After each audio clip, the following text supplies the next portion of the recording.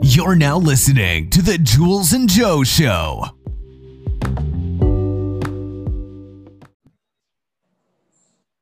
Welcome. It's episode 6 of the Jules and Joe Show. I'm Joe, and with me, I've got Jules. How are you doing, Jules? All good, mate. All good. Although I'm a little bit emotional because I've just finished watching Titanic, my daughter. Seeing Jack never making it on that bit of wood really just destroys my soul every time. But other than that, I'm all well. How are you, Joe?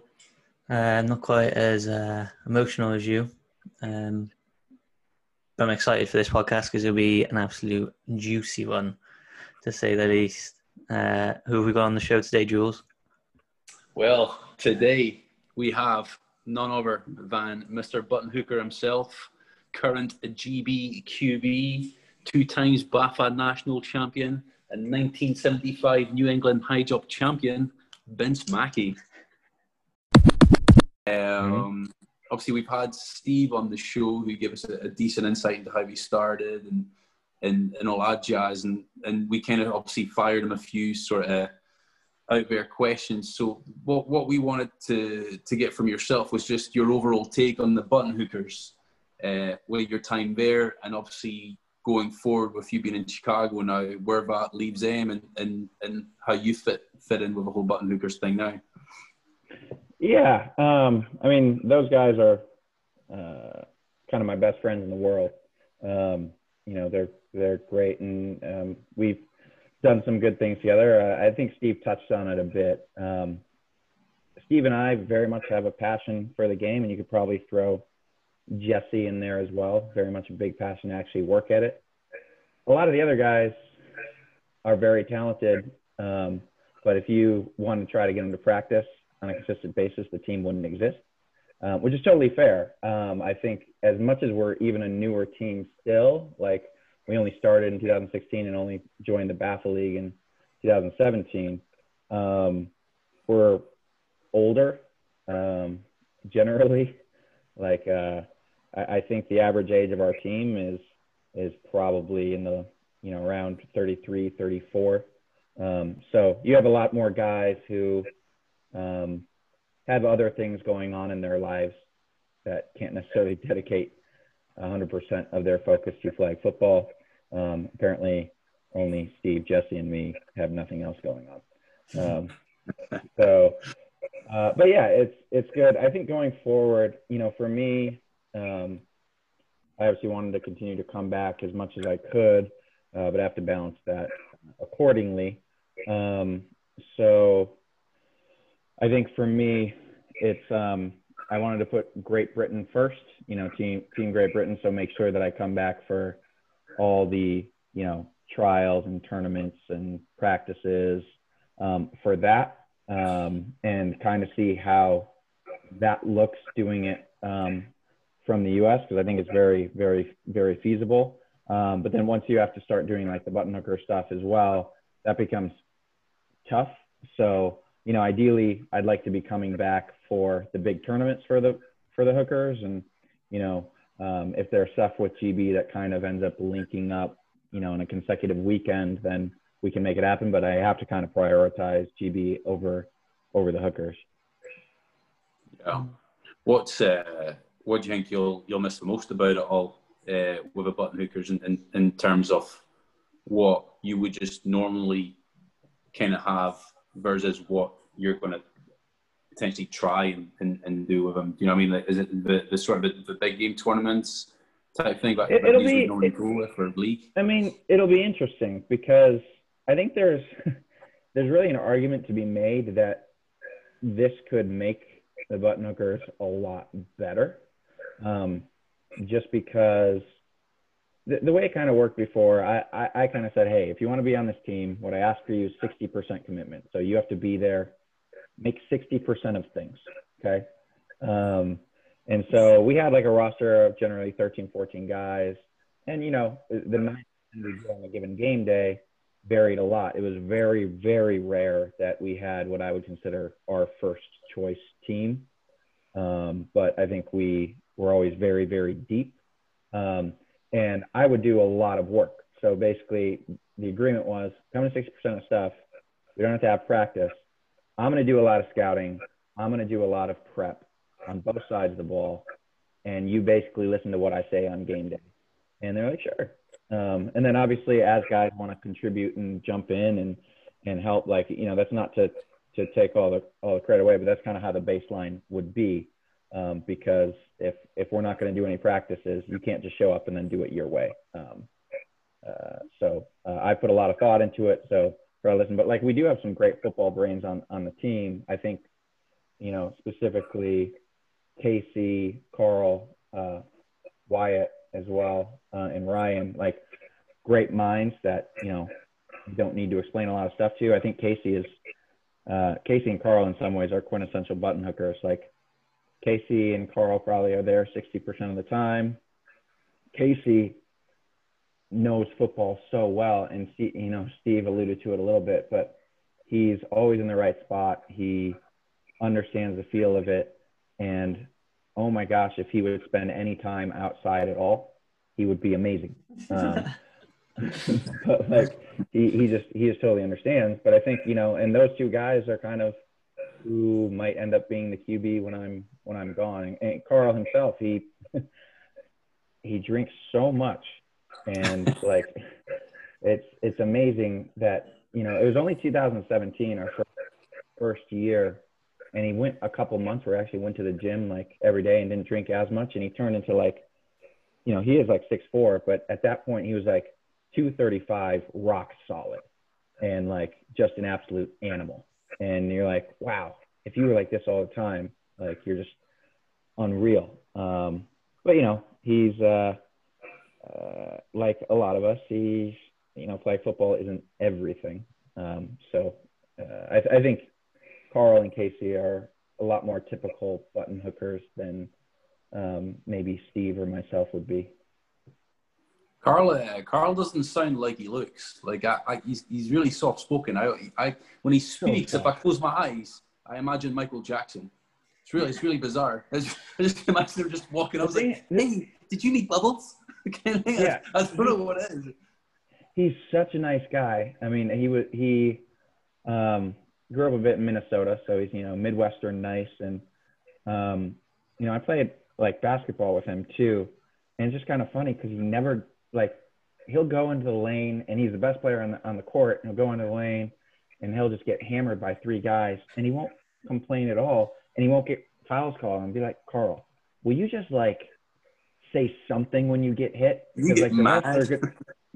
Like do something, because the refs aren't calling it because you're not doing anything, so they think nothing's happened because they're stupid. Like, but Carl is like the nicest guy on the field, and it's also great because, like, you know, he shows up, he does what you ask him to, he listens, all that sort of stuff. But kind of also in the transition right now, kind of the difference between him and Casey, you know, Casey's a bit yappy, and if you want to try to control a huddle as a quarterback, you know, Casey's has a little more of that natural tendency to control people, whereas Carl is like, we're all here to have a good time. Like, what do you want to run? Like, you know. Yeah.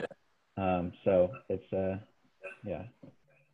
Sweet. So I don't know. I think because I'm gone. Sorry, this is a long-winded way. Because I'm gone, now there's a little bit like, oh, we don't have our cheat sheet of what this team likes to do and what that team likes to do. So, you know, I'm still in all the chats, and they're like practicing semi-frequently, like every couple weeks. And it's like, what's going on? And so to me, I'm kind of excited because maybe if they, like, you know, do that a bit, and then I can kind of come back into like a more practiced, like, I always thought we had great athletes, and to be fair, just great people. I love those guys. But yeah, I think they could end up being really good. It's just we're old. So. Yeah, that's cool. Joe, you got any questions? I've got one more question, but you got anything to fire in? No, you carry on. I've got questions for later on in my head, so I can't shake those right now. Yeah, okay, so my last one, Rudy, and I asked Steve the same thing, but obviously you had two repeat championships at BAFA, one on behalf of myself. Thanks very much. Last year, yeah, it was just me. Last year, obviously, turned out a bit different. We ended up with a sort of smoke. Hurricanes final. What's your take on what was different last season compared to the prior two? Look, I I maintain that our team. I'm going to answer this a little bit different than Steve because I heard his answer. I think there's a lot of good teams, and I think, you know, if you, like Steve said, if you ran it 100 times, you're not going to have the same team win it every time. I think in 2017, I thought we were playing well and we were excited, and I just don't think the level of the competition was that great like we brought a lot of stuff that I think was different from what the UK had seen. We ran double QB stuff, which I don't think anyone did. You know, we were a lot smarter about first down and stuff like that. So I think we just brought a different element, and I think people started to learn from that. And I think we've seen teams get better and better. I think part of it is, you know, we're getting guys together at DB and we kind of help each other out.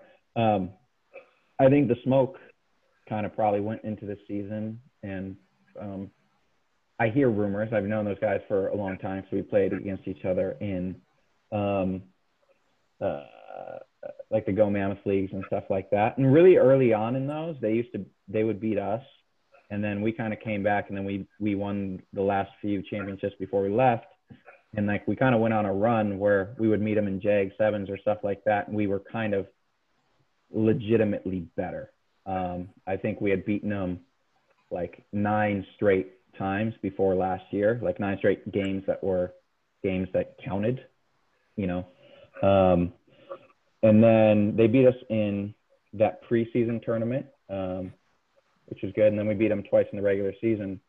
But what's kind of been always normal with them going back for a long, long time is generally when they beat us in a very close game. And generally when we beat them by multiple scores. And I think generally the reason being is we have better players. If we practice the same way they would, I think we would win all the time. But what Charlie's really good at is putting himself in a situation to capitalize when the other team makes a mistake. So Charlie will never, I've never seen him do it, never seen him beat himself. Like they don't lose games. They beat teams when the other team loses. So like in that semifinal, what was, you know, annoying is we got stopped once. Charlie, to his credit, outmanaged me in that game. But we got to the end, we had a 4-point lead. I think there was 147 left. They had 2 timeouts. So it's an odd situation because you can't just run the ball because they can get their timeouts and then they can stop you. And then they still have like 1:15 left to score a TD. So I was still in offensive mode. But it was tough. I think like, you know, we ended up not converting, and that 100% falls on me. I mean, I'd like to see us get a defensive stop. You know, it's tough to only get stopped once and then lose. But one of the things that happened is Charlie manufactured the extra possession. And I had really thought about it that game because over the years, for the longest time, we played him so many times. He's the only quarterback I've ever played against that can, I make it a conscious effort to get that extra possession. And he's the only quarterback who I played against that he's probably gotten that extra possession against me about 2/3 of the time. So he luckily opened up to me about it because I asked him, I was like, look, I don't get outsmarted much. What are you thinking about that I'm not? And we talked about it, and there was a couple things that like, I was like, oh, I hadn't thought of that or whatever. So I call that loss my most devastating loss in my career simply because I knew I was leaving, and pride would say if I left as a 3-time champion, played 3 seasons, won 3 championships, there's an aura of invincibility. I see what you've done there. Invincibility. He is clever. Damn. But and I was kind of hoping for that. I mean, it was only our, you know, second BAFA loss in 3 years. Or I guess it was our third. The first one I wasn't there for, so it doesn't count. But yeah, so all the credit to them, because what they do, and in the same way they beat Mass Flag is they in the Glasgow, is they are very willing to go in and say, we are not the most athletic team. We can't out-athlete them, so we're not going to try. We're going to execute X, Y, and Z better and be ready for when the other team makes a mistake. So, you know, a lot of respect to those guys there. You know, I have a lot of respect for how they approach what they're doing, and a lot of kind of envy and jealousy, because I do think if like the Buttonhookers approached it with the same, if everyone on the team was there approaching it with the same kind of thinking about it the whole way, I don't think they would ever have a prayer of beating us. But I think the reason they beat the teams that they do, both in Europe and, you know, Mass Flag and stuff, is because they play very smart and they're prepared. Sorry, that's really long-winded, but yeah, we're going to have to stop here. We've got no time for the top 10. Yeah, sorry. Cool, okay. On that then, which is interesting, because obviously we're going to hit a couple of teams that are specific to what you've just spoken about.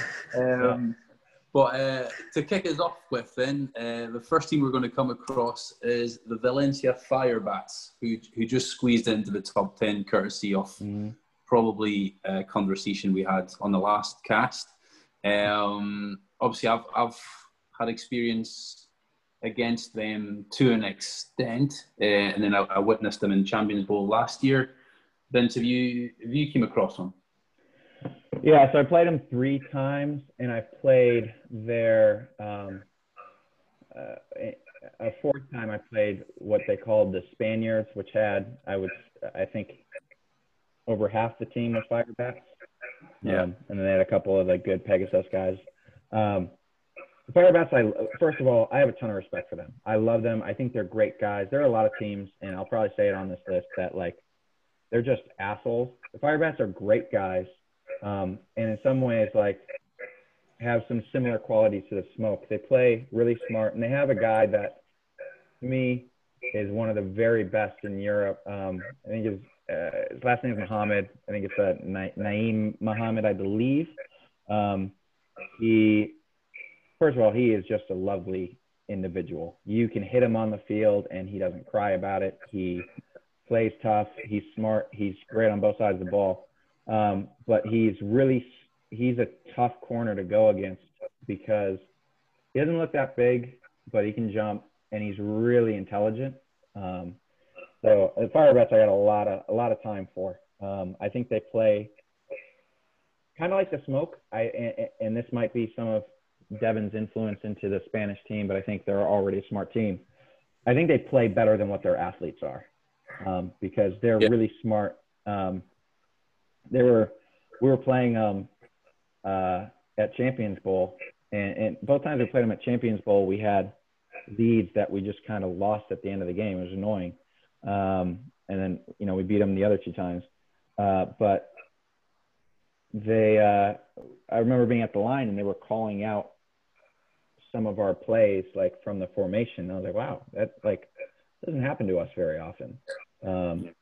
So we don't have a lot of unique formations so that to help prevent against that. And yeah, they were doing that. So they're very smart. I love them. And then, you know, also got to give love to my man Miguel, their center. He is just a lovely individual. And one of the best refs out there. But yeah, I love those guys a lot. Sorry, I can't speak highly enough of them. Yeah, no, I concur. Again, I faced them against what was the Spaniards team at the AFFL in Madrid, and albeit it was a different format, it was majority their players. And yeah, I agree with the comment you said.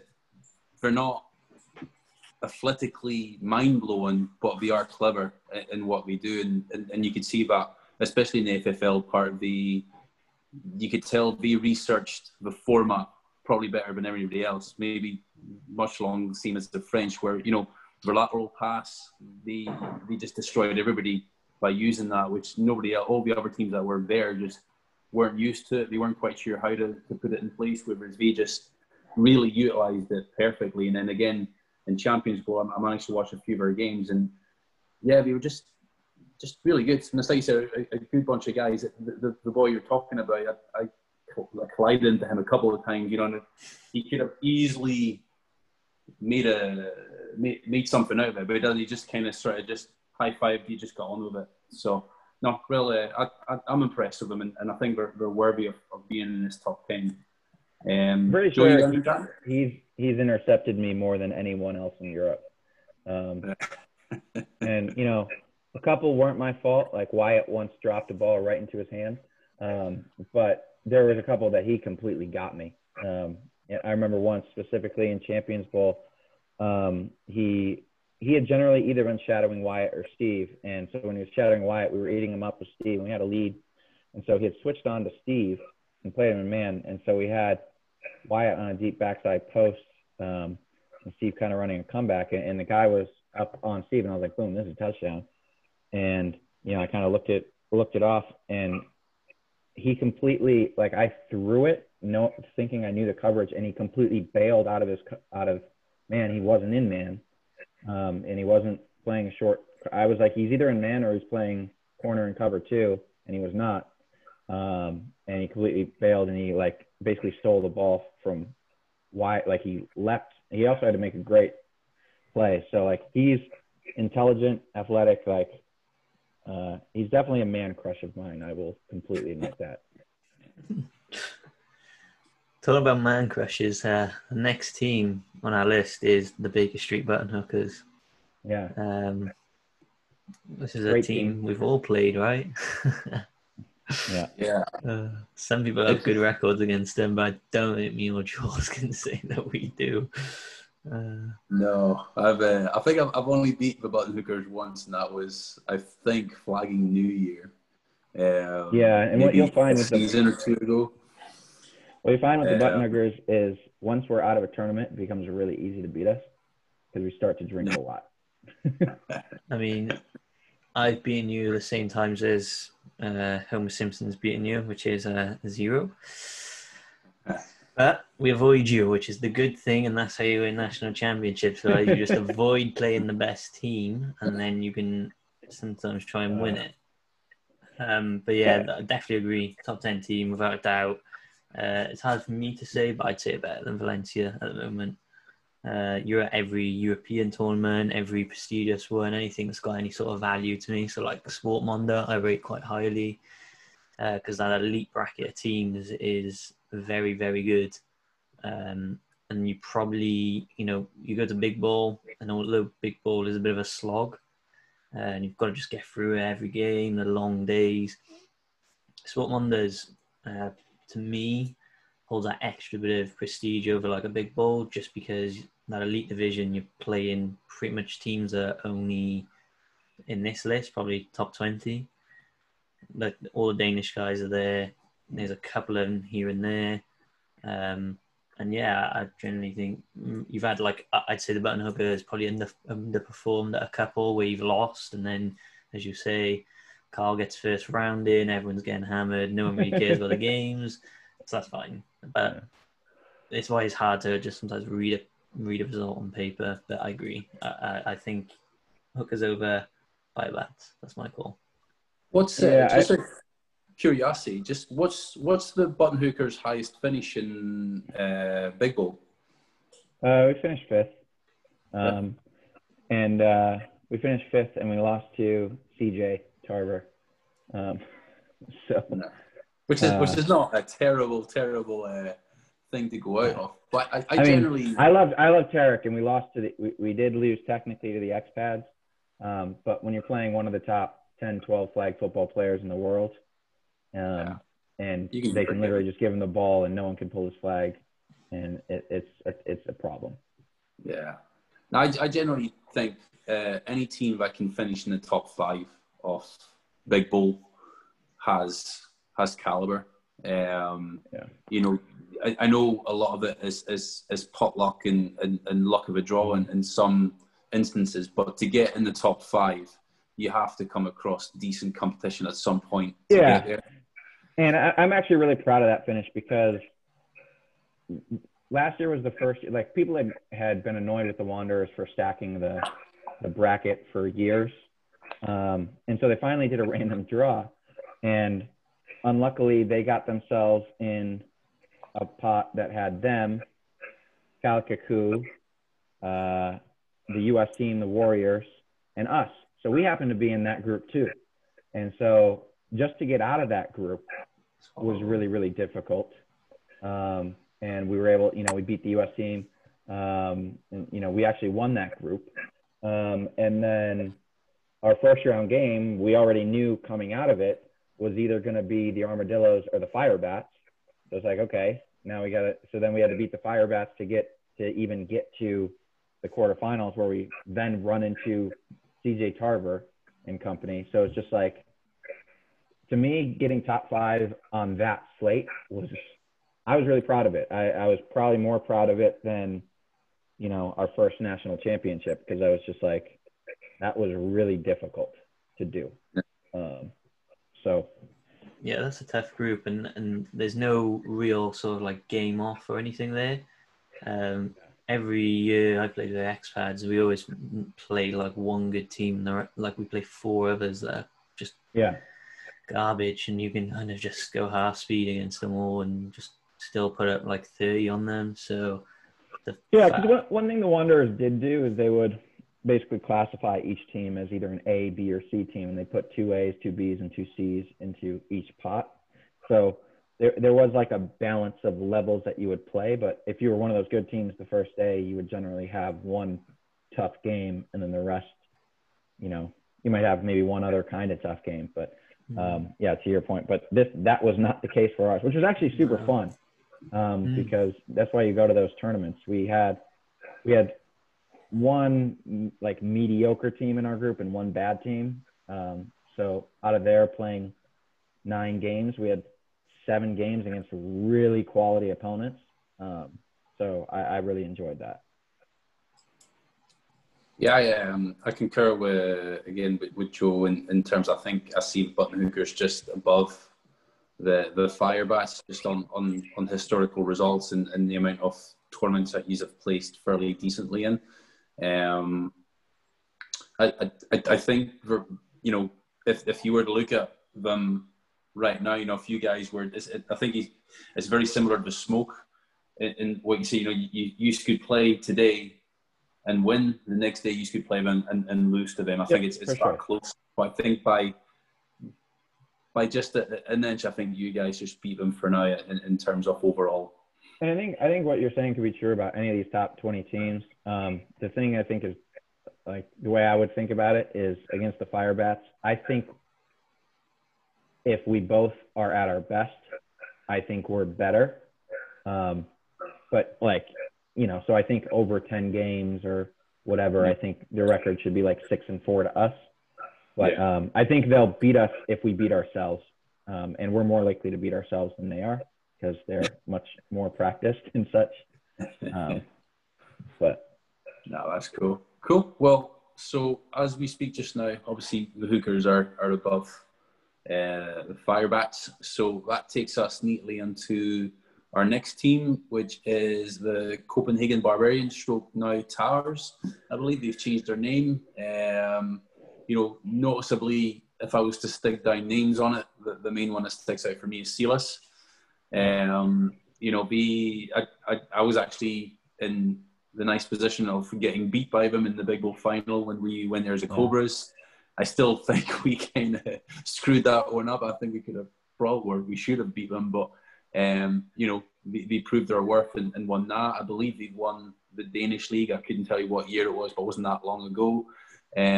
Which gives you a little bit of their caliber. As much as I wouldn't say they're frequent on the international tournament scene. I'd say probably it's mostly been Big Bowl, but they've attended maybe a couple of times. But the pure fact that they play in the Danish league instantly gives them elite status. To finish in the top 2, 3, even 4 in that league is a big ask. So yeah, I'll hand it over to you. From my experience, they're an intelligent team. Again, I didn't think they were outstandingly athletic, but they play the narky way, I'd say, where they'll do what they need to do to win and not so much try and out-athlete you. Yeah, and I think for me, Silas is very likely the best two-way player in Europe, and I'll put it this way. I mean, you were in Miami, and Yep. Denmark was in the final. So first of all, playing on a team like Denmark, if you're playing both ways the whole way, that says enough. If you're playing the both ways in the final against the USA at the World Cup, like, he's the only guy that's doing that on either side of the ball. I guess Jaime was playing a bit both ways, but Silas was doing that and doing it well. So on just about every game that they play in, he's going to be the best player on the field. That being said, I think a lot of their squad kind of outside of that is good. I think their quarterback is really intelligent, Daniel Madsen, also a phenomenal referee, makes great calls, but he's a really intelligent QB, and they play smart. This last Big Bowl, they lost to the Legionnaires in the first round of the playoffs, which is a little surprising to see. But as someone who's also lost to the Legionnaires and gotten upset by them, I can't fault them too much by that. Yeah. I think they do have form for it though, because that Big Bowl that they won in 2018, I think their first group game against the Cougars. Yeah, they lost that one. And then I think it was just a case of like, oh, okay, maybe they're not who they are, but then obviously they rock up and win it. Yeah. Yeah, 17 or 18, whichever year Joe played with. Joe, you played with the Cougars the year you guys beat the Barbarians, right? Yeah, I think it was 17. No, I've actually, in speaking with some of the Danish guys, I've heard that the Towers will do that. They will just occasionally shit the bed, like lose a game that they shouldn't. But I think kind of what separates, for me, puts them a little bit lower than the other Danish squads is you've seen the Rebels win, you've seen the Armadillos win, you've seen SGD win. You haven't seen the Barbarians actually win that league. No. And look, that can't be like a huge knock. That's a tough league to win. Yeah. But they're always they're kind of a bridesmaid, never a bride sort of team there. And obviously they've done great at Big Bowls. They made it to 2 finals. So still a phenomenal team. We played them once at Sport Mondo Bowl, the one that I was not there for. I think we lost by a touchdown. But they're a really intelligent team. Really good team. Yeah, so Silas torched me. He was the guy I wrote on Flag Football World as the best player I've ever played against, I think. Because I think, I'm not sure if I wrote on the post, but the one particular player that woke me up that game was playing then. He ran a post. And about 4 steps into his post, I started running the post with him, but then he was in the corner, and I was about another 5 yards into the post, and he was on the sideline. And he didn't get the ball, but I was like, oh my God, I think I probably should try and watch where this guy goes, because he's very, very good. Yeah. I mean, they have other like solid players for sure. But unlike, their other kind of Danish counterparts, and again, I give Daniel Madsen, the QB, credit too. He's a solid QB, but no one else on that team really stands out to me. So it's kind of one of those that if Silas isn't there, like they're not that. Yeah. Scary. Okay. So where do we think they stand in comparison to the Buttonhookers and the Firebats then? I mean, I haven't heard much from them, if anything at all, since that Big Bowl final, which tells me that, that was a decent performance, but we've not really repeated anything since then. We were as the two teams that we've already mentioned so far seem to have more of a higher profile. Obviously, we're basing these standings to an extent. Okay, so I was mid-speech, but I was just saying that they haven't really been prominent at all since 2018, and a lot of the weighing on this is kind of based on last year. So I think, in my opinion, they're probably just sliding in behind you guys in Valencia at the moment, I think. Unless you think different. Yeah. 6 to 1, half dozen to the other. I think at their best, they're better than both. I don't even know if that's true.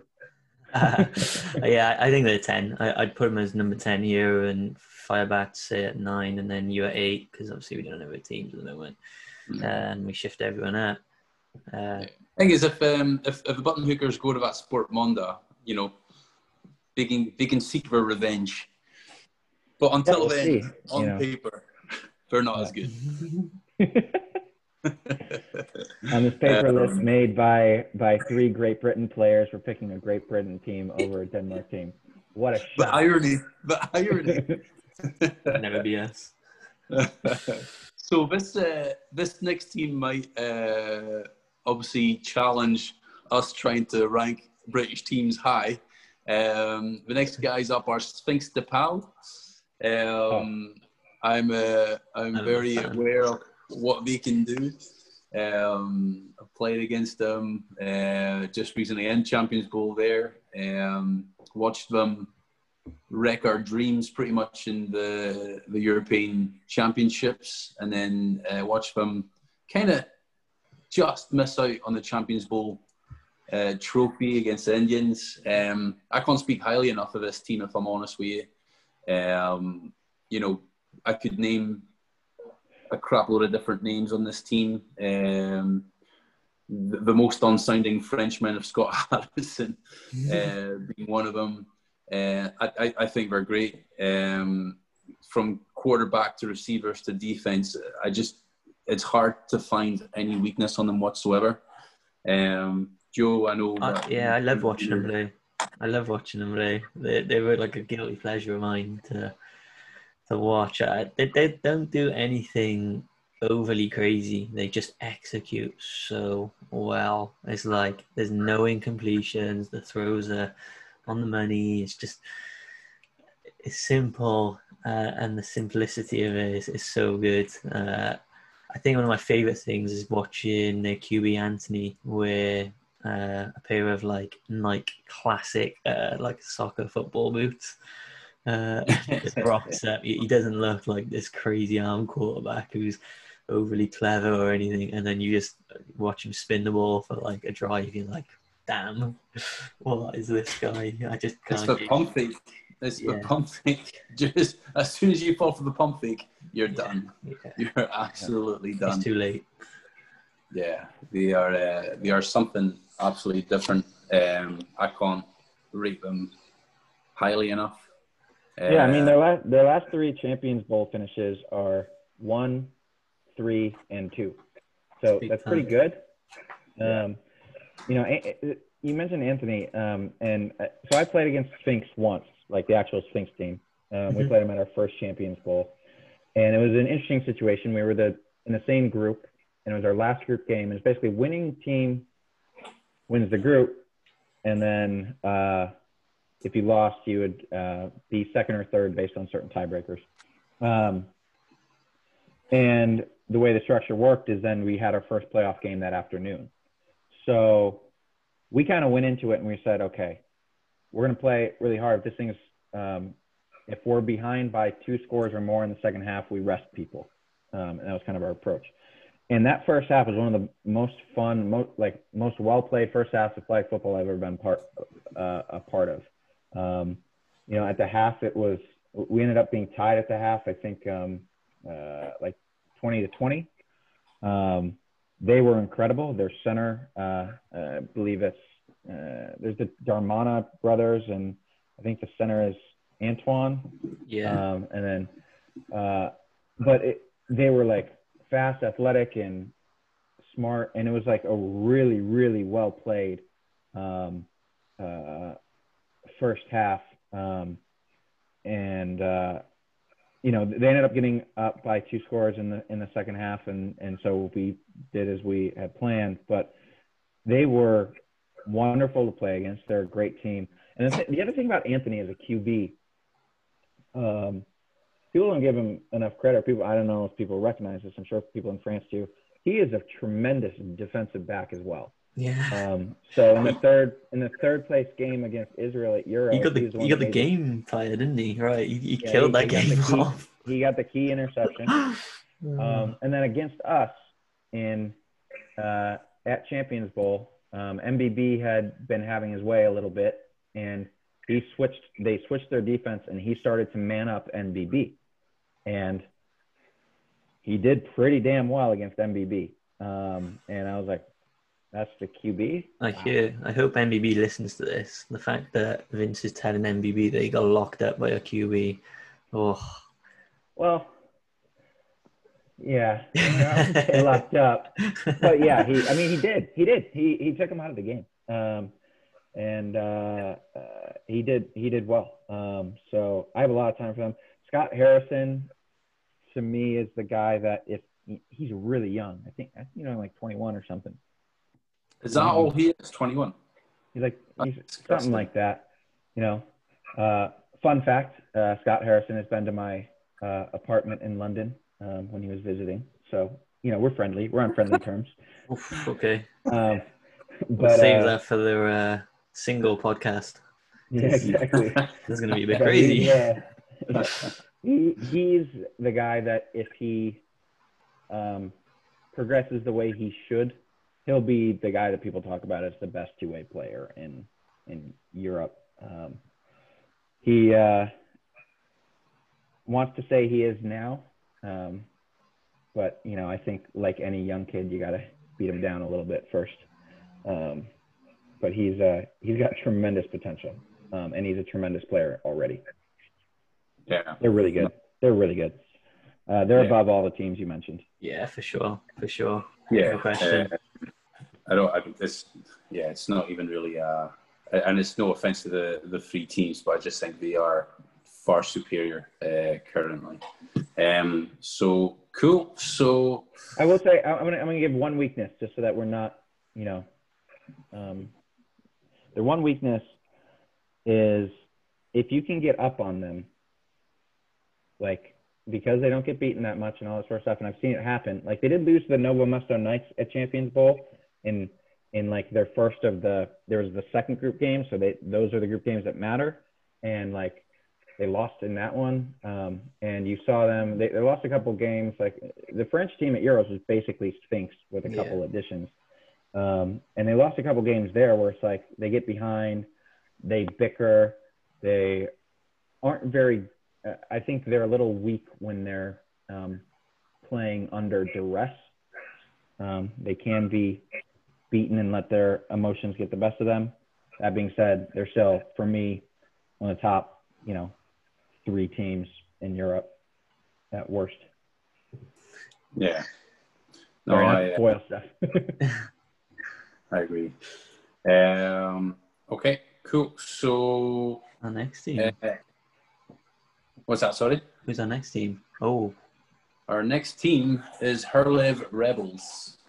Again, my one time playing against them was in Champions Bowl just last year.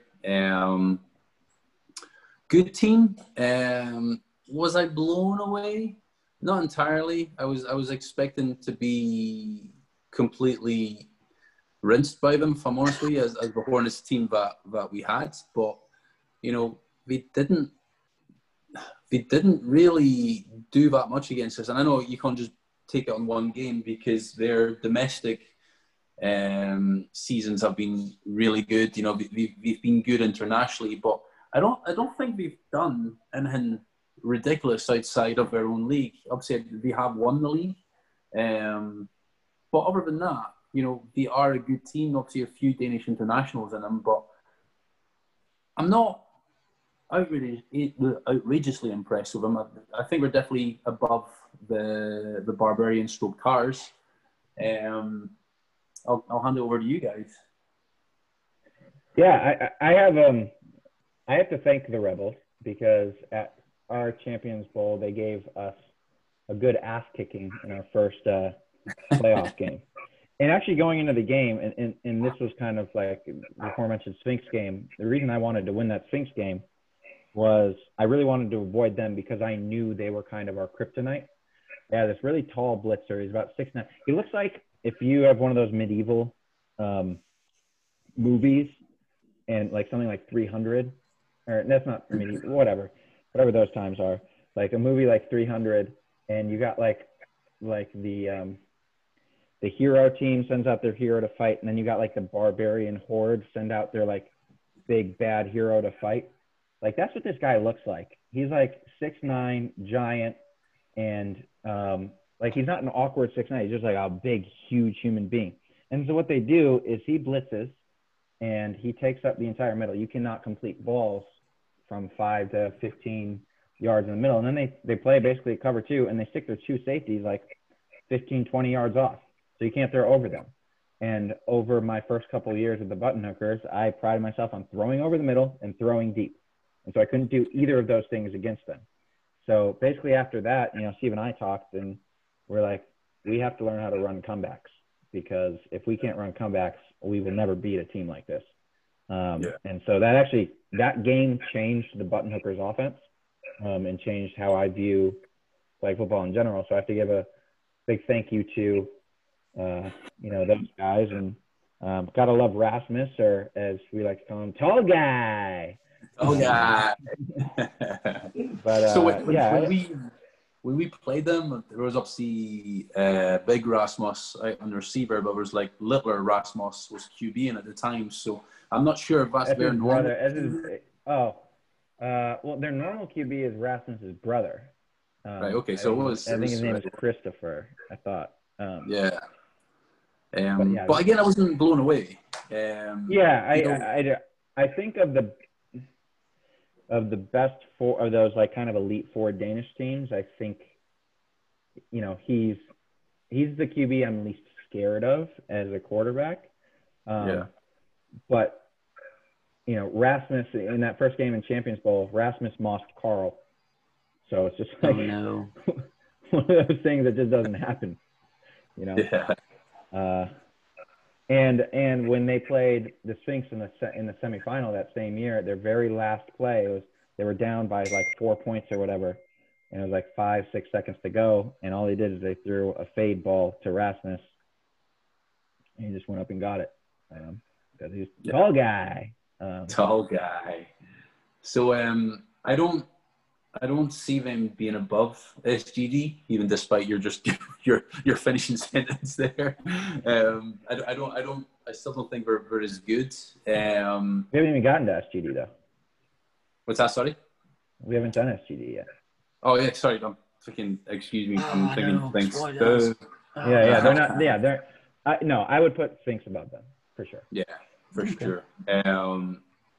In terms of the other teams, where do you think they figure? Because obviously you go after the Sphinx, you've got obviously the Buttonhookers, Firebats, and then we've got the Copenhagen guys underneath there. So are we saying that the team I played against with the Rebels, like when they were there at Champions Bowl, they were there and they wanted to win. They had their squad, and then this past Champions Bowl, they definitely were missing guys.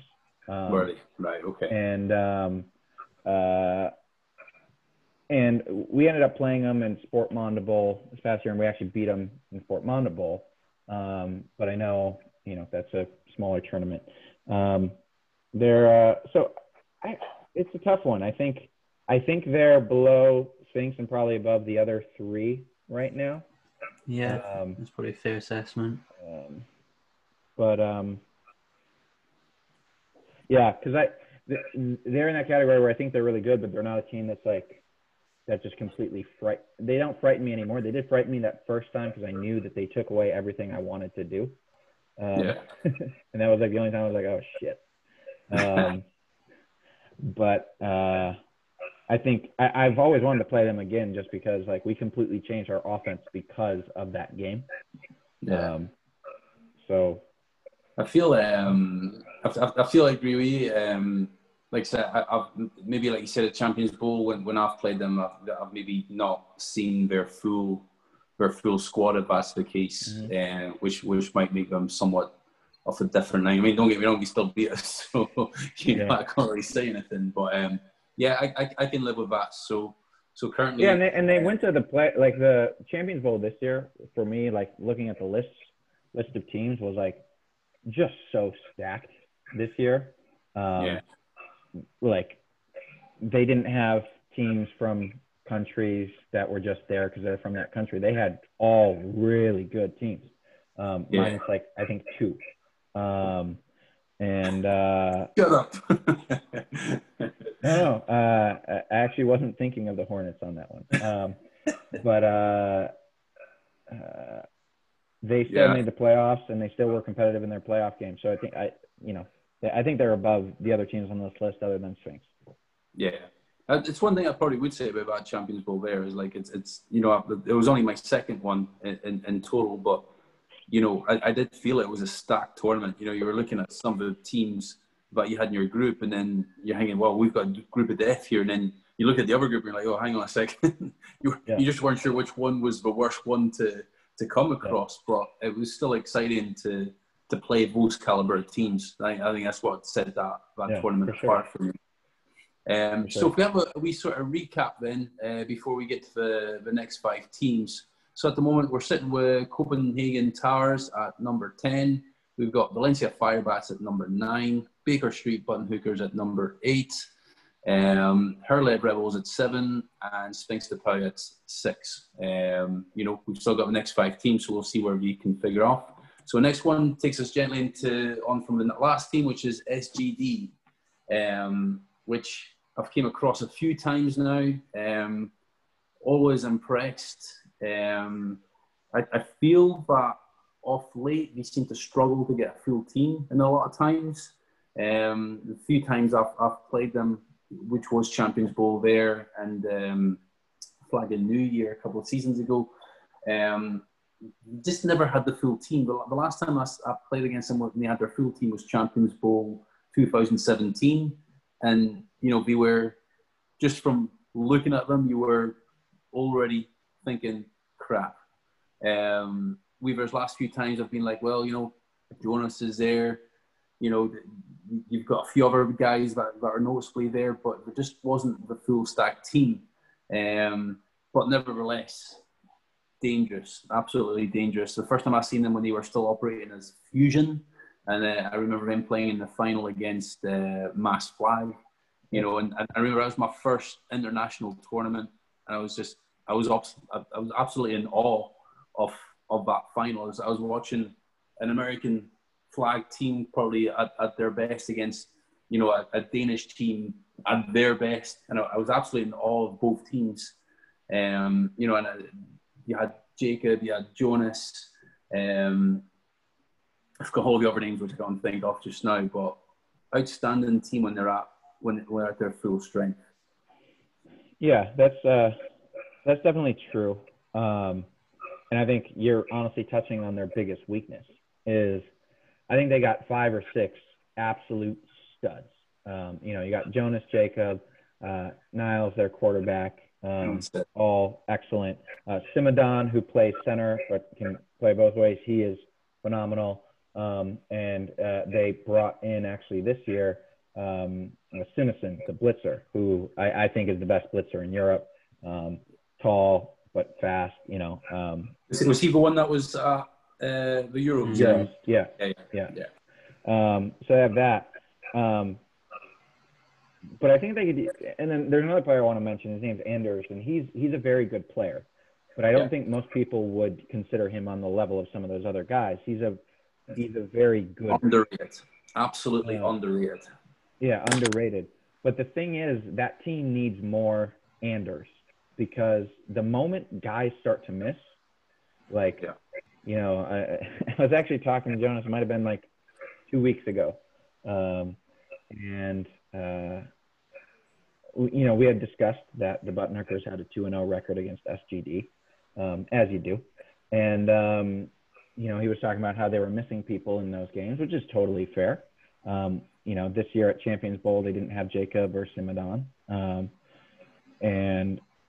And I kind of responded. I was like, well, we were missing guys too. We didn't have MBB. We didn't have Max Verlint. These are Great Britain, top guys. And the thing is, I think a team like ours has a lot more depth. So we can deal with missing guys a little more when they are at their full strength. They're tough, but that's because their best guys are, they go both ways. Jacob and Jonas aren't coming off the field, Simadon as well. But it's just they have to have everyone there. And so I just think, in some ways, it's kind of similar to what we haven't talked about in the London Smoke. They have a few top players that can go both ways, but the moment they're missing those guys, they're a very different team. Yeah, I concur. I think, you take Charlie and Henry out of the Smoke for one game, and they're a weak team.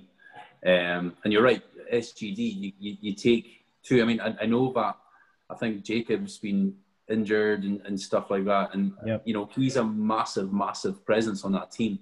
And you take him out, we're instantly weakened. And don't get me wrong, them weakened isn't like the weak teams that, of course, you come across on a regular basis here in BAFA or whatever. But, when it comes to playing against elite teams, it does make a massive difference for them. For sure. I think it was Flagging New Year, I think, when Waldorf won it, and I think they still got to the final with Waldorf beat SCD in the final. Yeah, and they were weakened to the maximum. Sorry, Sam. No, I agree. Yeah, they lost. Waldorf won that game in overtime. Benji hit the center on the front left pylon. Yeah, and then it shows you their caliber even that week. So, certainly for me, out of all the teams that we've discussed there, I think it's a hard one because I think at their full squad, them and SGD are fighting it out for, if it was just the teams we've discussed now, it would be them and Sphinx in the final. And I find it very hard to figure out which one takes it. The only way I can decide it is the fact that Sphinx have won the Champions Bowl before on their turf. I think it was in Copenhagen that we won it, which is a massive stride. And again, we look at last year's Champions Bowl, and they're in the final again. And again, you can look at the fact that SGD weren't at their strongest, but you can only look at what's on the field. So and credit to SGD actually, the 2018 Champions Bowl. Jonas showed up. He didn't play the first day. He showed up only for Saturday and Sunday, and they didn't have Niels there, and they didn't have Jacob. They did have Simadon. They did have Anders. And their backup QB, I think his name's Kenneth. He's nothing to sneeze at. He's got a cannon. But they, with that 7 or 8 man squad, whatever it was, made it to the final where they lost the Rebels. So they are still a really, really good team, for sure. And I can agree. I think at their best, they're probably a cut below the. They're probably just below the Sphinx there. But that's right. Joe, you got an opinion on that one? I can't disagree with Vince. It's hard to not kind of think that the teams that we're all thinking are full strength. But based on, I guess, more of a recency bias, I think Sphinx are the pick over SGD. Yeah, no, I agree. Cool. I think that we all kind of agree on that one. So this next one will put the cat amongst the pigeons. We have the Klosterneuburg Indians, Champions Bowl winners 2019 over the Sphinx. Yeah. So again, for me, I've played them a couple of times now, both at Champions Bowls, and obviously most of them by a very sour GB game in last year's Euros. To be fair to them, very good team. Definitely from on a defensive side, I think they are stronger. With Benny Wolf is just a tough defender to try and play against. It's probably one of the toughest I've came across. On an offensive level, I'm not completely blown away, but they're still solid. And probably one of the best teams in Europe right now. They're in this top 10, but I think they're definitely at least in the top 5 anyway. Joe, Vince? Recency bias kind of says or dictates that they'd be the top team, right? Yeah, I think the tough part is the Austrian teams in general, the top ones, don't seem to go to many of these tournaments. So, it's hard to evaluate them out of these, odd things. There's no question that they're really, really good. You mentioned the offense of the Indians. There's one guy on there, and he's probably the one guy on that squad. I don't know everyone on that squad, but he's the one guy on that squad that I actually really love. I think his name is Daniel. I actually forget, but he's number 37 on the national Daniel team, wide receiver. Nah. Yeah, okay. Pardon you. He is a guy that he's a great player, and he plays the right way. And I really don't like generally how the Indians defenders play, how their team plays. They're really big and physical, and I have no problem with that. But the moment you touch them, they are looking for flags. They're falling over. They're diving. Frankly, I think it's BS. I think they're and you see it. I was actually having this conversation with a couple guys in the U.S. national team. They hate Austria. It's just and it comes from that, the Indians club. So it's for me, I'm trying to be a complete jerk here, but that's a team that I really don't like the way they play at all. They are very, very good, but if you're going to be physical, be physical. But if you're going to be physical, when Jules catches a ball over the middle and he's coming toward you, don't flop 10 yards and look for a flag. The other thing that, they'll kind of do is up with 4 minutes left, they'll run a bunch formation and they'll stand there as the rusher comes. And wait for the rush to hit. As the rusher tries to go around, then they start to run their routes and they try to actually run into the rusher, and then technically then they'll flop in the penalty on the rusher. So they're a really good team, but I'm almost saying this to refs, if you're reffing them, can you stop letting them get away with the nonsense they get away with? Because it's sorry, and I'm not trying to be super angry, but that I hate the way they play. I think they just know how to use the rules, and they literally use the rules to go against people. They flop. They actually flop. Yeah. That's, to me, that's not using the rules. If you get hit and you fall down, that's fine. But no, but I think maybe that's the difference between. Yeah, go ahead. They don't want to. They flop on the basis if they think they're going to get the call. I think, and I think all the points that we've all made. I'm not sticking up for them on anyway because I don't particularly enjoy. I hate the game we played in Israel. But in particular, I think, Jules, you actually got high-load by the Wolf brothers, right, in Israel. The one guy hit you up top and the other cleaned you up from the bottom. And they were happy about that. And then later on, it would be Steve clipped the one of them on the hand and he'd flop. And it's just that's my thing. Be one or the other. Be soft or be physical. Don't be soft physically. Yeah. They're a great team. They're probably top 3 or 4. I would put them below the Sphinx personally. I know they beat them. Yeah. But I think the Sphinx at their best are better than that Indians team. But to be fair, so you talked a lot about their defense. I personally think when it comes to flag football, like I see all these tournaments and like wide receivers win like player of the tournament. And I think when it comes to flag football, your most important position is a QB. And then if I'm building a team, I'm picking 5 really good defenders before I'm even thinking about an offensive weapon. So sure, there may not be as dazzling on offense, but their defense is great. And for me, that puts them top 3 or 4. I'm not sure who else is on this list, but they're still phenomenal. Pretty sure Team Austria was 4 Indians, DBs. Yeah, 4 Indians, DBs, and then I'm not sure the Russia. Yeah. Possible.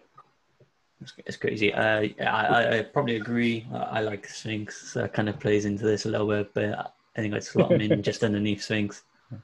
Yeah.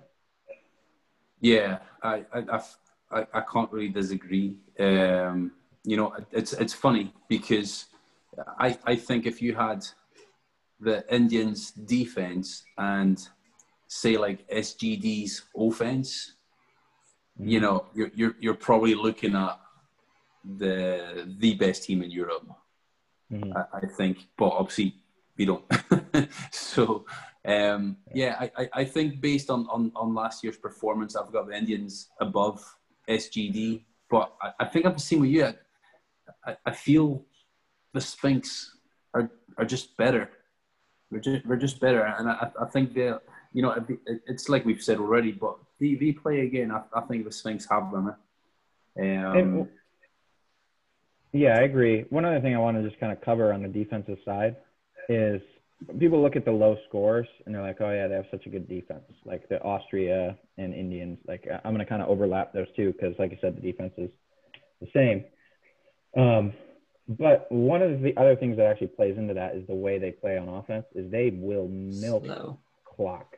They will milk clock. So like in some ways, some of those low scores, I think they're a great defense, but there's other defenses I like better personally. Wow. I think some of those low scores are like, as you should, it's a function of the entire unit and how you're executing your game plan. But not to take anything away from them. They are phenomenal. But yeah, I think there's like a couple defenses I'd pick over theirs. It'll be interesting to see if any of them are the last 3 teams that we've got to speak about. I think one of them will be. Yeah. Is it this next one? Well, the thing is it's already starting to get hard. So once we mention these next couple of teams, we'll see where we're at. So the next one, which I think is the one that Vince might be alluding to, is the Alarod Armadillos. Yep. I have never, ever played them. I've witnessed watching them destroy multiple teams. Obviously, I've got experience against their players on an international level for GB, but not once have I ever played them. And it's the one team I wanted to play with, which is maybe foolish, but I'd like to see what the hype is. I'd like to see what they're like as a team. So with that said, I'll hand over to you guys because you've got better experience against them. Oh, this is Vince's favorite team, no doubt. I could have told you this, like on episode 1. This is going to be the girthy one for Vince. This is a 20-minute segment, but no, quickly before. Hang on, did you say Vince and Girth in the same sentence? Yeah, we're connected. You don't missed worry. the lack of part. I said nobody.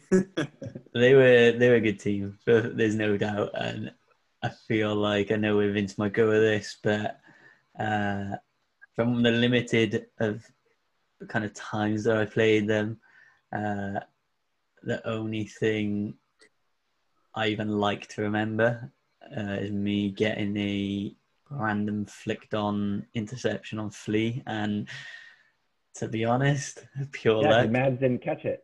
Yeah. So I didn't earn anything. I got absolutely destroyed. So I love Vince talking, give you the real content. No, I mean, yeah, they're a team that I've held up as a great standard, both them and Denmark national team. I think, and they're a team I've admittedly stolen a lot from and tried to learn a lot from.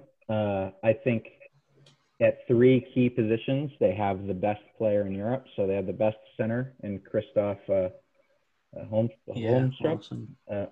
And then He's phenomenal. They have the best defender in Nicholas Johansson, and probably not a lot of people know, but he probably is like the fourth or fifth best quarterback in Europe too. He just doesn't, because he plays on the team with the best quarterback, and that's Fred or Flea. And so, like, to me, they start there.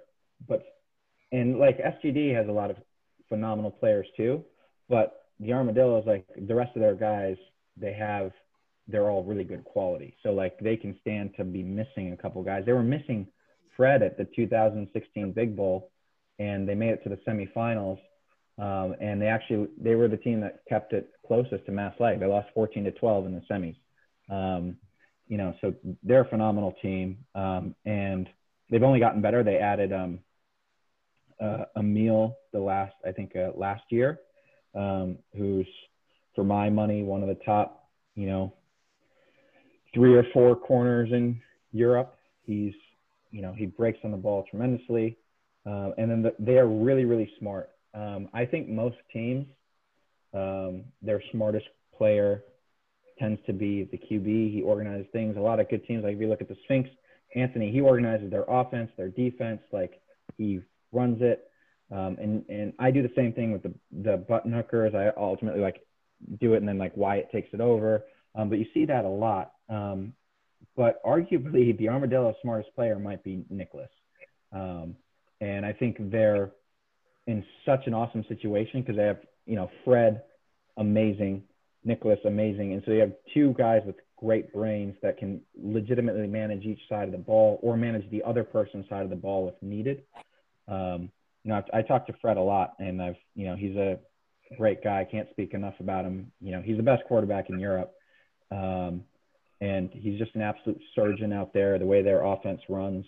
And then you start adding guys like Mads in there who can fly. Like they're phenomenal. I can't speak enough about them, and they play really smart, and they have really smart players. So I think that's what separates them from other teams. So how much do you think we separate from the other teams, considering the 2 teams we've just discussed are currently sitting at the top of the list so far, which is the Sphinx and the Indians? I think they're better than Sphinx. I think they're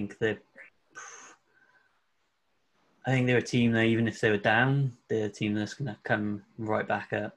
A strong mentally team. I think they're just I feel like SGD. I remember I've never really seen anything same before, that you can get under their skin, and that kind of plays a part. Just, talk trash to them, and they start, maybe dropping the ball or 2. Armadillos, though, I don't think that phases them. They've got sort of Mamba mentality about them that they're just sort of untouchable, and I think it's kind of earned. Yeah, I mean, they're a great team. I agree. They're very mentally strong. They have very mentally strong players, and I think in my experience watching and playing some of the teams, I've never actually played against the Armadillos, but that is something you notice from them. And it's also they're I think actually as guys, they're very similar to the guys we have on the Buttonhookers. They like to go out, have a good time, give each other a good-natured hazing, and, not take it too seriously. There's an alleged story that one of the Armadillos, when they lost when the Denmark team lost in the final to the U.S. in Miami by 1 point, there were a couple guys on the bus apparently crying, and one of the Armadillos turned and said, "What are you crying for? If we would have won, we still wouldn't have been on ESPN." So it's that sort of thing, which I think is in those sort of moments, you need guys that are really mentally strong. So I can't speak highly enough of those guys. I'm a big fan of theirs. So are we putting them at the top of the pile for now? Are we putting them above the Sphinx? I think so. Yeah. For now. I would like to say very, very importantly that last big bowl, the Armadillos lost in the first round of the playoffs. I had conversations with Fred and Mark. They had gotten these new jerseys, these like all whites. Oh, I've seen these. Yeah. Chrome numbers and chrome flags. And I was just like, if you do not win, you're going to look like such a fucking douche wearing those things. And Fred's like, oh, they're so awesome. I was like, dude, you look like such douches if you do not win wearing those. And they lost their first round playoff game, so they had to spend the rest of Sunday in those look at me jerseys playing for placement games. Who did you lose to? They lost to Waldorf in overtime. Just out of curiosity, I'm assuming the fact that we were not at at Champions Bowl last year means that they must have finished outside the top two. So the previous year was SGD beat Rebels, and Armadillos were third. And then Dillos won last year. Again, one of those moments that I just find funny, but other people might not. One of the Armadillos rusher got flagged on a play because when the SGD QB threw a pick, he turned to him and said, "You're not even the second best QB on this field." I like them because they talk shit and they back it up and they play the game within the game. But yeah, no, fair. Cool. So that puts them at the top of the pile for now, with two teams left to go. The next one you'll be very familiar of is ex-Dallas Carters, now the London Smoke. Okay. And to be fair, if we've got a lot of great teams on there, and as much as you hate to say it, we probably deserve to be in this top 10. Absolutely. We've mentioned about the tandem of Charlie and Henry. They just seem to get better and better and better. I think you mentioned earlier that they're clever more than they are athletic, but I think they're getting more athletic. I think we're adding more athletic people in, and I think if there's one result that really highlights the level that we're playing at right now is the fact that they took probably not the strongest mass flag side that we've seen on this side of the pond, but nevertheless a mass flag team that kind of made it look easy against most of the teams there, and probably everybody would have had as the winners, but they held in there. The full game time instead of a short clock, is that a different result? I don't know, but certainly they are impressive. Charlie is a clever guy. Most people sit there thinking, I hate the London Smoke, because they are shite bags. But nevertheless, they are good shite bags. So over to you guys. I've played them, obviously, in the final. Played them in the regular season. I've never really struggled against them, if I'm honest. The first time we played them, we played with like a ragtag bunch of guys. We had it was Costas, me, and I think I don't know if we had any other starters on offense from the other games. And we just kind of got by, but I don't know. So one day you see them and they're unreal. The next day, I feel like they're very beatable. But I can't fault them. They are a very, very good side. Very well prepared, smart. Charlie's always going to kind of get the one up on you in any sort of way as he can. And again, that's plays a massive part in it. But like SGD, I feel like you take away the Williams brothers, you're kind of left with probably no quarterback, based on what I've seen. And it's just Johnny on his own then. But they are adding more people. When we were all absolutely battered up in Scotland for Ironman, they had a different bunch of guys who were way better than probably some of the other depth that they already had. So it is different ball game, I guess. Yeah, they're definitely adding guys. One guy that really mentioned, he's been there for a couple of years now. It's a guy called Nick, and he's the guy who's always wearing the shades. He's a good receiver, and he's actually a pretty good QB as well. He's not bad. But yeah, I have I think more history against them than anyone else in the country. Been playing them, and I played them in every format. And I touched on it earlier. I think early on they got the best of the teams that I was a part of. Once we actually really became the Buttonhookers. Well, they beat a couple of us that had. I think there was like Steve, Carl, and myself. And then there was no other guys that's currently on the Buttonhookers. So they beat a team that it was like us and some other guys. And then once we came to the Buttonhookers, we kind of really took the leg up, but they were always really good. And then obviously this last year they beat us in the semifinal. And I always knew that, like I said, it was for them. We could, if we did our best, they weren't better. But they're really good at making other teams pay if the other team isn't perfect. That's what they did to Mass Flag. And legitimately in Glasgow, Flag New Year, they actually beat Mass Flag twice. It was just the first time, the last play of the game, Mass Flag was awarded a phantom 5th down and ended up scoring on that play. So they actually should have beaten them in the group stage. I witnessed the thing. It was absolutely a 5th down, and they just kind of lost track of it. But they had gotten the stop. So I think maybe the best thing that happened to the Smoke that game was to actually lose because, I think Mass Flag might have woken up a little bit in the final had they lost the game. But, yeah, tons of respect for those guys. Actually, as they were coming into the GB setup, I think there were a lot of guys that were too caught up with their approach and how it didn't necessarily jive with how some of the existing GB guys were. And I remember being in a room fighting and pounding my fist saying, I have more reason to dislike these guys than any of you. But they will help us be better. And, I said at the time, Charlie is the best QB out here who's not me. So if he's not on this team, that's crazy. And that was a couple years ago.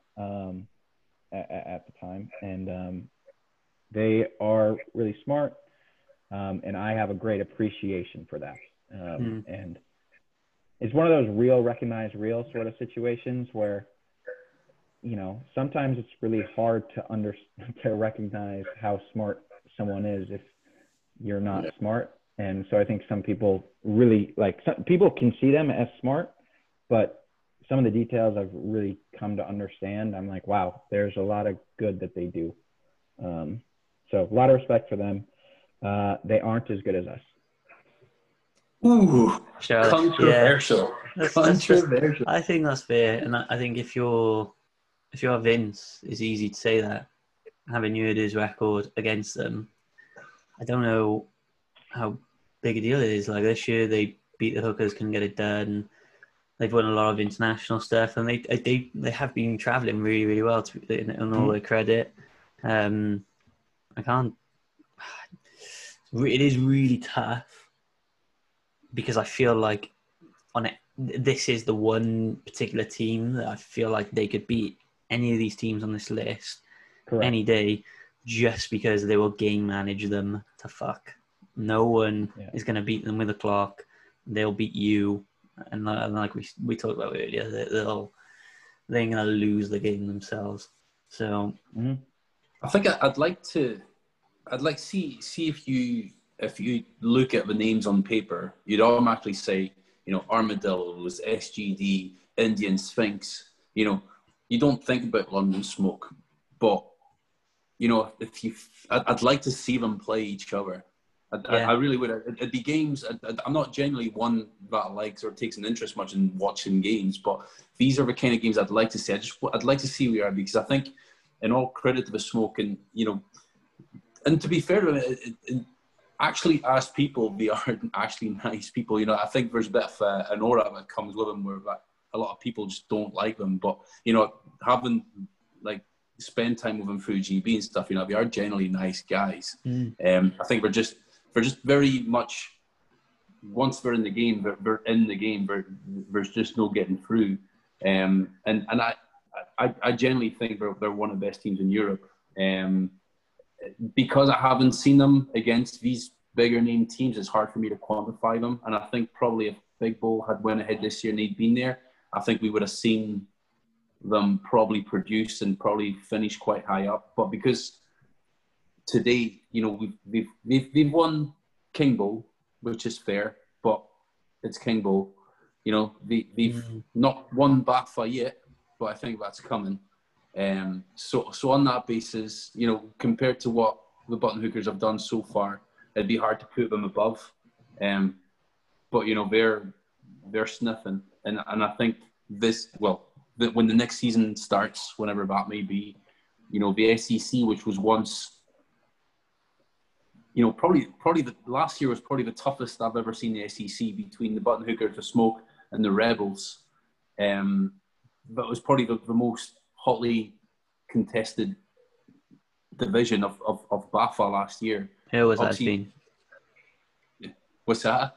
It's always been the best division. It's going to break the Scotland hearts, but I'll beg to differ. But because the Buttonhookers, Smoke, and the Rebels a couple of years ago were probably the three best teams on a piece of paper. I mean, hard to say Smoke, but the moment they came in, they were good. You may or may not be right. He's right. He's right. Fuck you, Southerners. But yeah, I think for me, I think they slide in just behind the Hookers on this one. I think Joe made an interesting point. I think they could beat any of the teams on this list. I'm really interested because they're supposed to go to Sport Mondo Bowl, which is supposed to be in September, which is still going ahead. I'm really interested to see how they do there. Now, obviously, like, you know, some of the Danish teams don't put their best teams out for that. And, you know, it's not always, you know, there's a lot of really good teams that go, but it's not necessarily everyone's primary focus for the season. But where I think the Smoke will be unsuccessful is when they're playing good flag teams that are good athletes. So they've generally given us trouble because legitimately the Buttonhookers are not a good flag team. Like our guys, like, you know, they don't want to practice. They don't want to learn flag. They want to play. And like, you know, I kind of have to gradually move guys to like learn X, Y, and Z. And that's why they've given us trouble. I think Cardiff has generally handled them because they have good athletes, but they're probably a better flag team than we are. And so if you start to get against like full squad teams, like if you have the Armadillos or SGD kind of at full strength, where they have good athletes, but also play flag well, I think I'm curious to see how well the Smoke will do there. Because in some ways they're the most likely team to beat mass flag. And Grant, again, that wasn't the best mass flag team, but they're the most likely team to beat some crazy athletic team because they will game plan the shit out of it. But if you have, you know, a lot of those game plans will revolve around attacking intelligence weaknesses, and you know, the Armadillos, a team like that doesn't have intelligence weaknesses and stuff like that. So I think that's where they might actually struggle. Yeah. But so I'm really interested to see what happens when they actually play top Danish competition. Yeah, I think I'm really curious to see that matchup, and I think probably Champions Bowl this year would have kind of given us that, but unfortunately that's delayed, so we're gonna have to wait a little bit longer to see that. But yeah, I'm excited about that. I'm excited to see how we do, just even as a fan, to see where I go. So okay, so off of that, then that takes us to our last team, which again is probably one of the most familiar names on the circuit, which is Waldorf Wanderers, led by the great Benjamin. Obviously, I've played these guys countless times. You know, it's always been to me the tandem of Benji and Fabian. But, you know, off recent, the whole team is just, again, it's one of these teams that most of them look to me like the Hornets. They're just really unathletic guys. But they've just became this unit of the last few years, and you cannot count them out against anybody, you know. And even you see them now, we're at Sport Monda, the Champions Bowl, Big Bowl. You know, it's hard to quantify them from their league, because I generally think their league is quite weak. You know, even the two teams below them, I'd say, are below them by a country mile. So you can't really gauge on them, but it's on the international tournaments that you see them for what they are. You know, they represented at FFFL. They're doing damage everywhere. They've won just about everything. Yeah, this is the one that's really hard for me, as to where I place these guys in comparison to the last 4 or 5 teams that we've just mentioned there, because they could beat them all easily, but at the same time they could lose to all of them very easily. So yeah, I'm curious to know what you're taking. I remember seeing one of the games that Waldorf were playing, which was against the Blackbirds in Champions Bowl. Do you see that one, Vince? Oh my goodness. You're right. I feel bad for the Blackbirds. That's the second consecutive year they've been knocked off on a Hail Mary. Yeah, but it was the nature of the Hail Mary as well, because to see Fabian just wide open once he get to halfway, and the two safeties who, you know, there's nobody else there. It was just them two there, just let him go, and it was just like, oh my God, because I thought they were done. I'd never heard of the Blackbirds up until then, and I thought, oh my God, we've got Waldorf. And yeah, it was crazy. But yeah, what's your thoughts on Waldorf at the moment? I think that number one, is it Jerome, Vince? Jerome. Yep. He's definitely one of the most underrated players in Europe. For sure. Doesn't get enough love. He's really good. Really good. He's one of the people I think that doesn't get any love. I think it is just Benny and Fabian that get so much love, and that's warranted. But yeah, Jerome was my guy. Yeah, and the thing about it is Jerome changed them. I've played them. I personally played them 4 times. We played them 5 times. We played them once at Sport Monday Bowl when I wasn't there. The first 3 times we played them, we beat them by multiple scores. And the simple fact was their defense was terrible. And so, you know, Benji and Fabi would make their plays, but I knew eventually, like, something would happen. Like, we played them in the Glasgow final. You know, we got the 1 pick, and we were able to score and win by multiple scores. But since Jerome has joined that team, and I actually played against Jerome when he was still playing with the Lalo Greyhounds, and we played him at Big Bowl, and that team was not good, but they had Jerome, and we beat him. I believe the score was like 20. It was 20-0, but like it was a game that I felt like we should have won like 40-0, and it was like, and one of our scores was a pick 6 by Bobby, and it was just, Jerome is just really good, and I was like, who is this guy? He's really annoying. He's making these plays. And since he's joined Waldorf, he's completely changed their defense. He's gotten them smarter.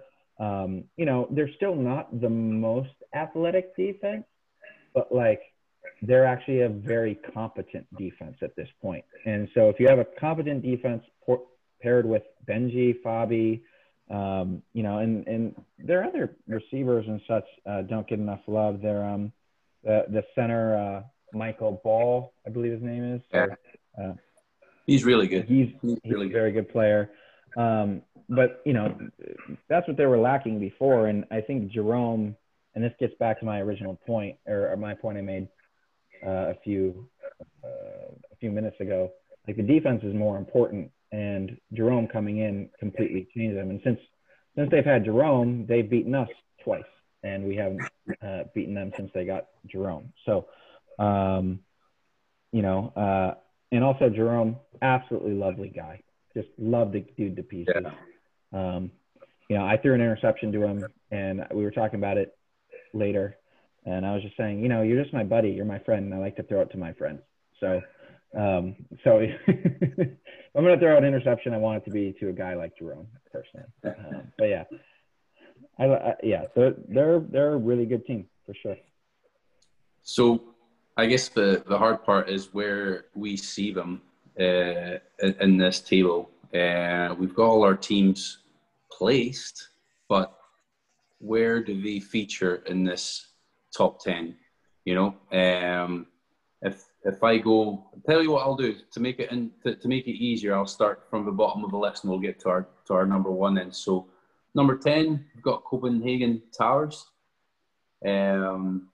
Number 9, we have Valencia Firebacks. At number 8, London Smoke. Number 7, we have the Baker Street Buttonhookers. Number 6, Hurley Rebels. Number 5, SGD. Number 4, Cluster Nuremberg Indians. Number 3, we have Sphinx de Pau. And then sitting at 2, only because we've just got this far, is Armadillos. So wherever Waldorf slot into will determine the rest of the table. So do we think they should be in that top 5 or lower? I'd go half. I'll go first. Be the guy. I'd say 6. I don't think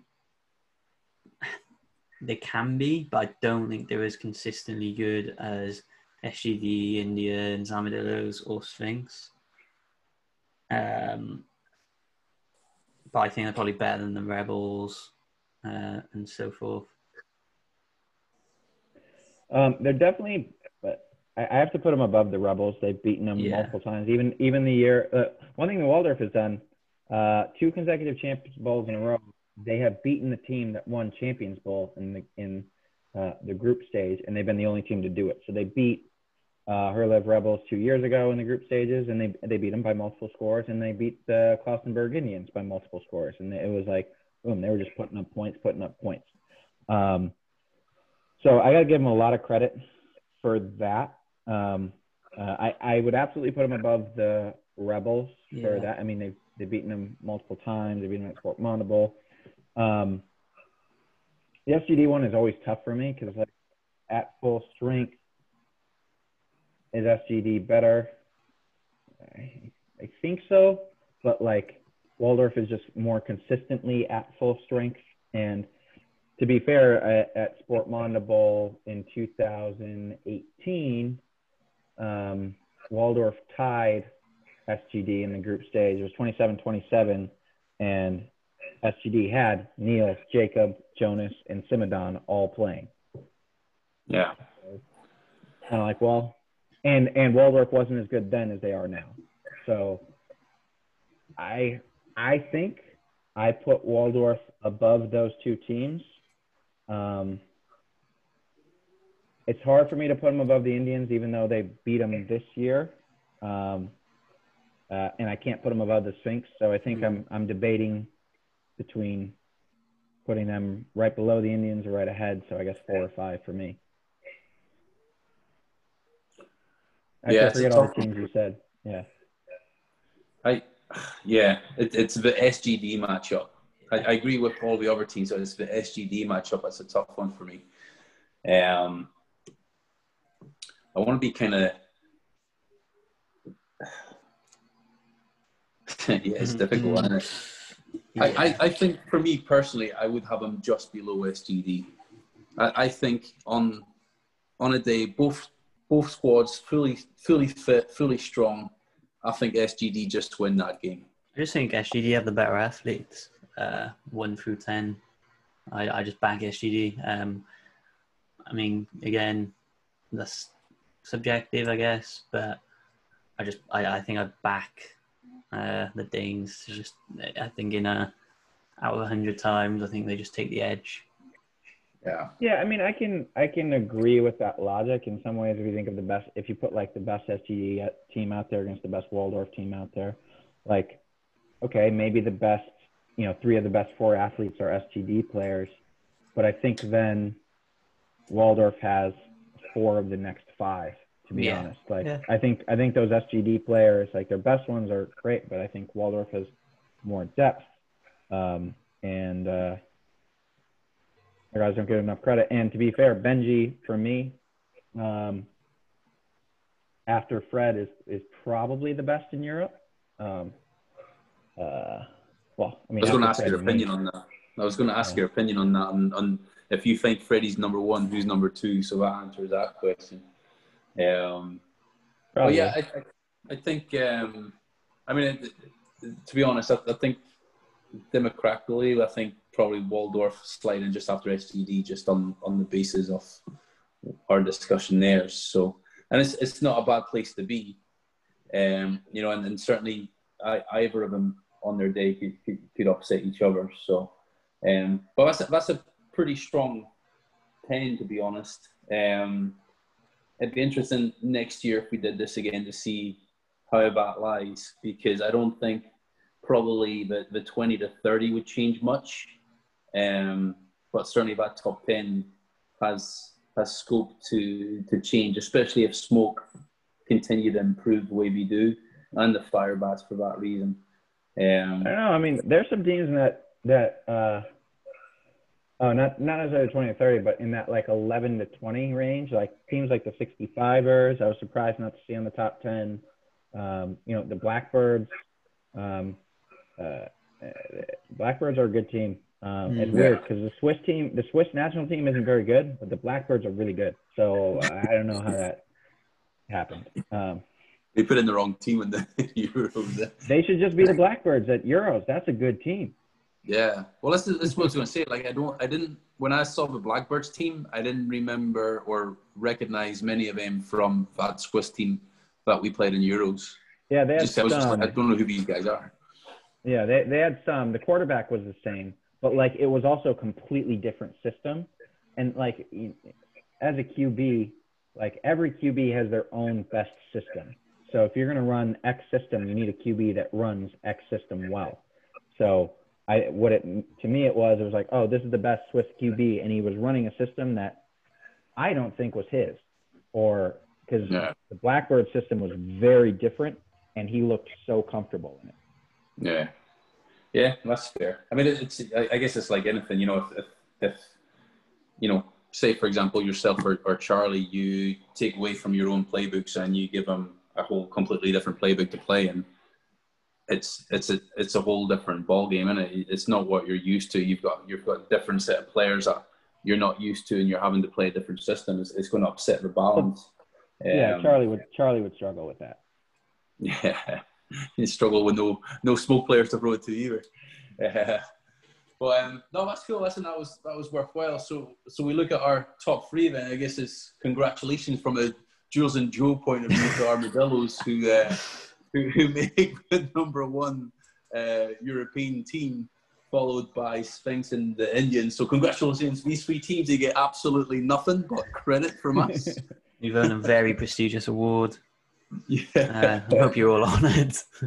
all we've done is put targets on their back and made, Benji's like, I beat the Indians, I beat the SGD, let the record show, Benji, I wanted you above SGD, but, Well, I'm hoping to see some hate just for controversy. I'm hoping to see some comments when we release it. And look, disappointed if we don't.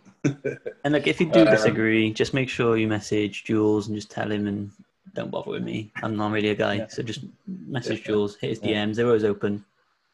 Yeah, Jules at idon'tgiveafuck.com. So yeah, that's that. Joe, I know you like to usually end it with a couple of awkward questions. Yeah, we always give a couple, don't we? Vince said this is his favourite part. Albeit the start couldn't have been any more awkward. So, Vince, given the amount of teams you played, it could be easy, could be really tough, but who's your least favourite team to play? Doesn't need to be because you hate their style, maybe because they're just absolute dicks. Up to you. What was in your court? Least favourite team?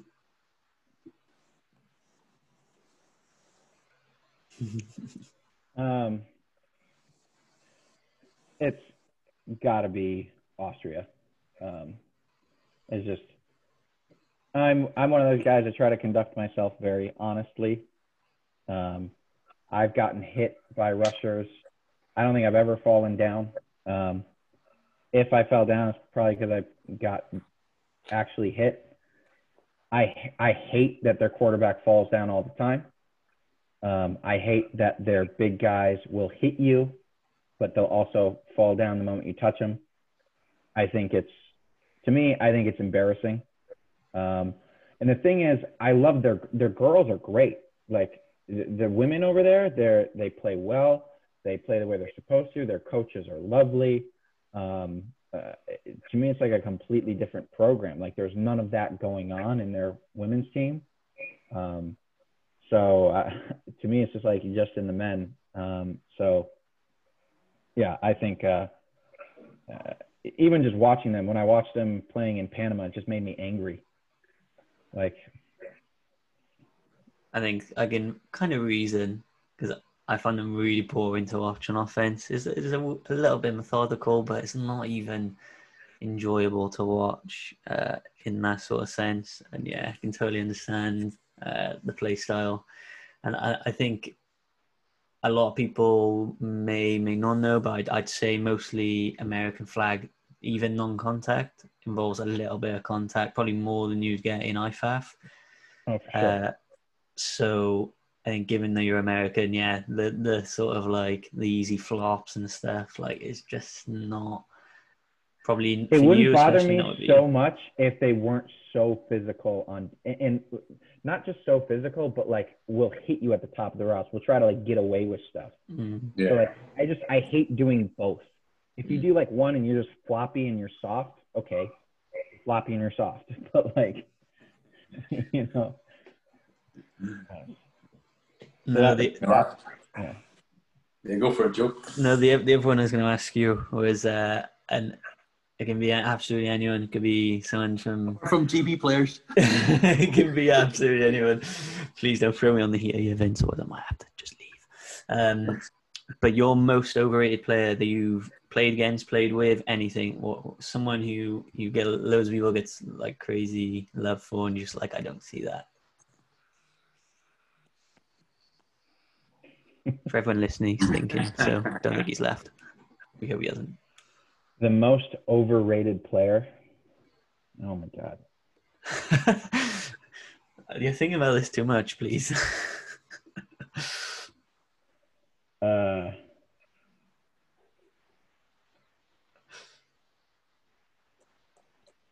Most overrated player.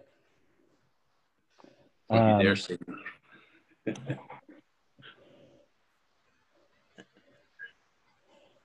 I don't know.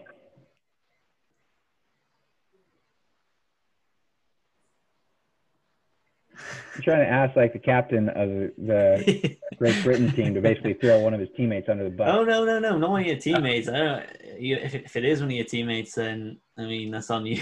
That's on your thought. if it's easier for you, just base it on the Buttonhookers team.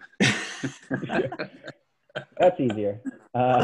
It doesn't have to be a teammate whatsoever. It can be absolutely anyone on an international team maybe that people talk about, and you're like, I don't think he's that good though. Yeah, I've got a good one to base it on. That FFL team that you went with, UK Dukes, across to New York with. You choose somebody from that team. Choose someone from there.